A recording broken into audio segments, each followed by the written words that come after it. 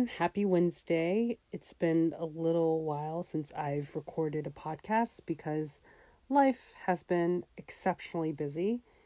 I have been, as you may have guessed, working a ton.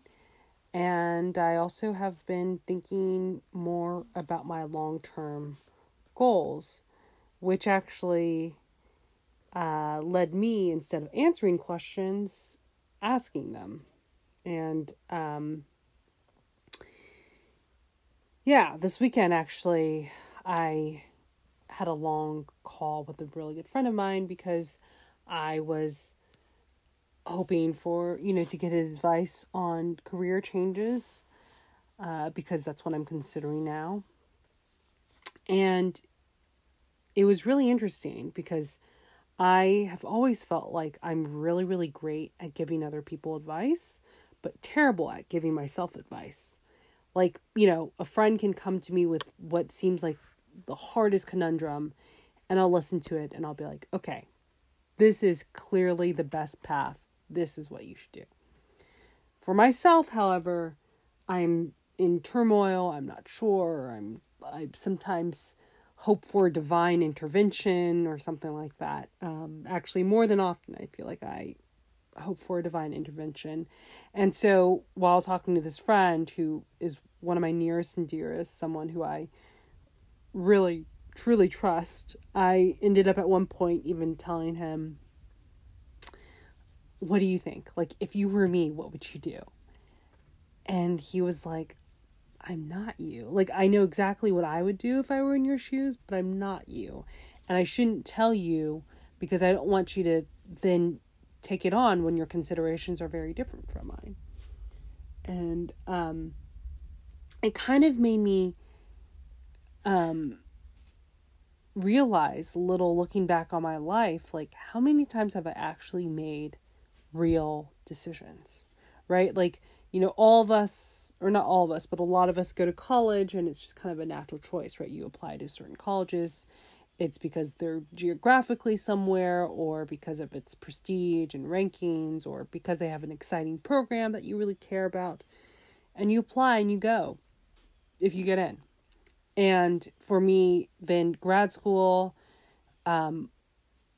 honestly, if it were up to me solely, I'm not sure I would have applied to grad school even. I think I would have maybe just kind of worked out an undergrad. But my parents were pretty adamant about my at least applying to grad school to see what my potential was. And I ended up getting in. So I went to grad school. And then I was very fortunate that during grad school, I was recruited for my current job. And so it was just kind of like, okay, easy peasy. I'm just going to go along this path. And the path also is one that seems like a good one. One that a lot of other people really would want, right? Like, in the words of my friend, he was like, for all of our conversations about our lives and such, we're kind of in that spot where, like, there are literally at least thousands of people who would die to have the path that we're in. But anyway, he did give me one great piece of advice, which was, since I'm so great at giving other people advice, maybe I should just write it down as though it's someone else coming to me and asking me for advice, and then me needing to do that.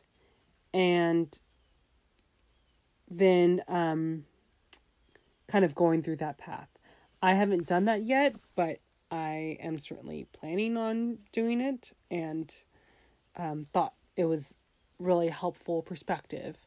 But it really kind of triggered me in a way to think about my life in general. Like, how many times have I actually really consciously gone after something? And I don't know that there's been that many. I'm really more someone who goes after, like, smaller goals rather than bigger ones. Like, I remember even with this podcast, for example, I was like, oh, it'd be fun to do this, but, like, am I going to actually do it? But thankfully, it's been really a therapeutic, wonderful experience for me getting to talk into this pseudo kind of void and kind of record my thoughts and hopefully help out some of these people, some of you guys who are listening to this program. And I think that's what I have to do too, is not to plot out my future so far or to worry about it. I think that's something that's really holding me back, is thinking about, well, what if this goes wrong or that goes wrong? Instead, I just have to really think, is this something I really want to do? And I actually, over the weekend, I think I also read this New York Times article with the supporting actress, the grandmother in Minari. And I don't know if you guys have read it, but if you haven't, it's quite an interesting profile. I really enjoyed it. She was an actress in Korea. She kind of lucked into it. She took the college entrance exam. She didn't do great. And so she kind of just decided, well, let's just try acting.